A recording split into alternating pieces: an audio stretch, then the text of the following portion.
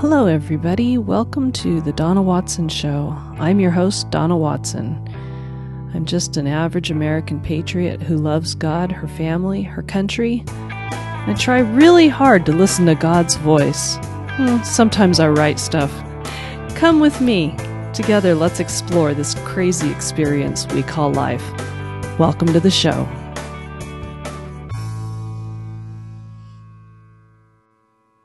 Hello, everybody. Welcome to podcast 17, The Gates of Heaven. I want to talk with you today about gaining access to the throne of God. I think we would all agree that the spiritual world exists on a plane that lies above our physical world. And the way that we connect with God is through the spiritual world. But how do we get there? Jesus told the Samaritan woman at the well in John 4:23-24, "But an hour is coming and is now here when the true worshipers will worship the Father in spirit and in truth. Yes, the Father wants such people to worship him. God is spirit, and those who worship him must worship in spirit and in truth." Okay. So now we have the concept. God is spirit, and we are to worship him in spirit. But what's the how? If we are separated from God by the plane of existence, how do we get there? Let's look at the Psalms for the answer to that question. Psalm 104 reads, "Enter his gates with thanksgiving and his courts with praise. Give thanks to him and bless his name." There is something magical about thanksgiving and praise. When we put aside the physical world around us and we focus on God, we can begin to praise him for his goodness, for the gifts he's given us, for provision, for redemption. And as we express these truths, it begins to unlock those gates of heaven. Focusing on the attributes of God and expressing our gratitude and adoration to him unlocks those gates.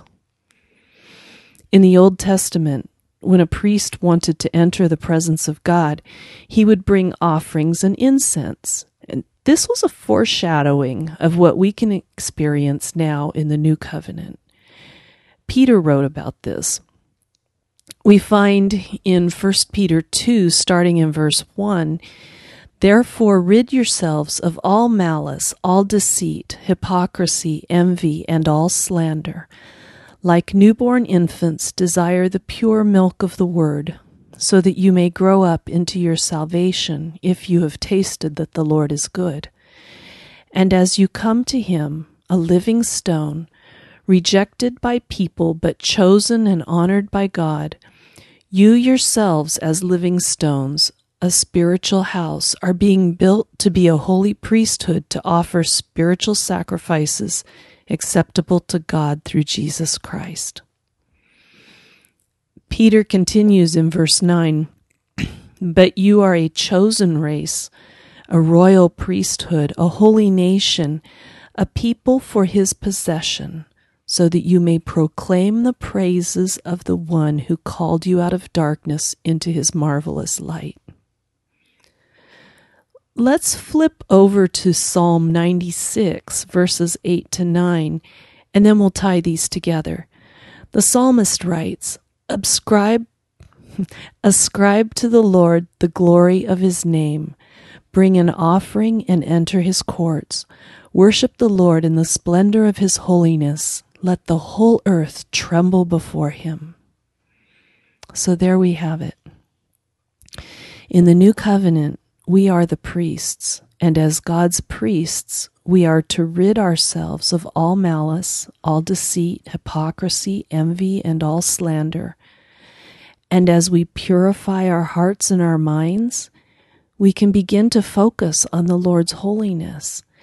And as we do so, we begin to unlock the gates of heaven. We begin to enter the presence of the Lord. When we submit to the Lord, we acknowledge that he is supreme, that He is in control. And a heart that is repentant gains the ear of God. A heart filled with praise becomes the pathway into the presence of God. Psalm 104, enter His gates with thanksgiving and His courts with praise. Give thanks to Him and bless His name. But Donna, you might say, what if I'm not feeling it? Well, that's when it becomes a sacrifice of praise. We already read in 1 Peter 2 about being a holy priesthood that offers spiritual sacrifices acceptable to God through Jesus Christ. In Hebrews 13:15-16, we find, therefore, through Him, let us continually offer up to God a sacrifice of praise. That is, the fruit of lips that confess His name. Don't neglect to do what is good and to share, for God is pleased with such sacrifices. So there you have the how. Now for the why. Why does this even matter? Why should we care? As physical creatures in a physical world, we can be tempted to trust only what we can touch, only what we can see. But the truth of the matter is, we are physical creatures in a spiritual world. God the Father is spirit, and He created everything. He is the driving force in this world. We are physical creatures trapped in a spiritual world.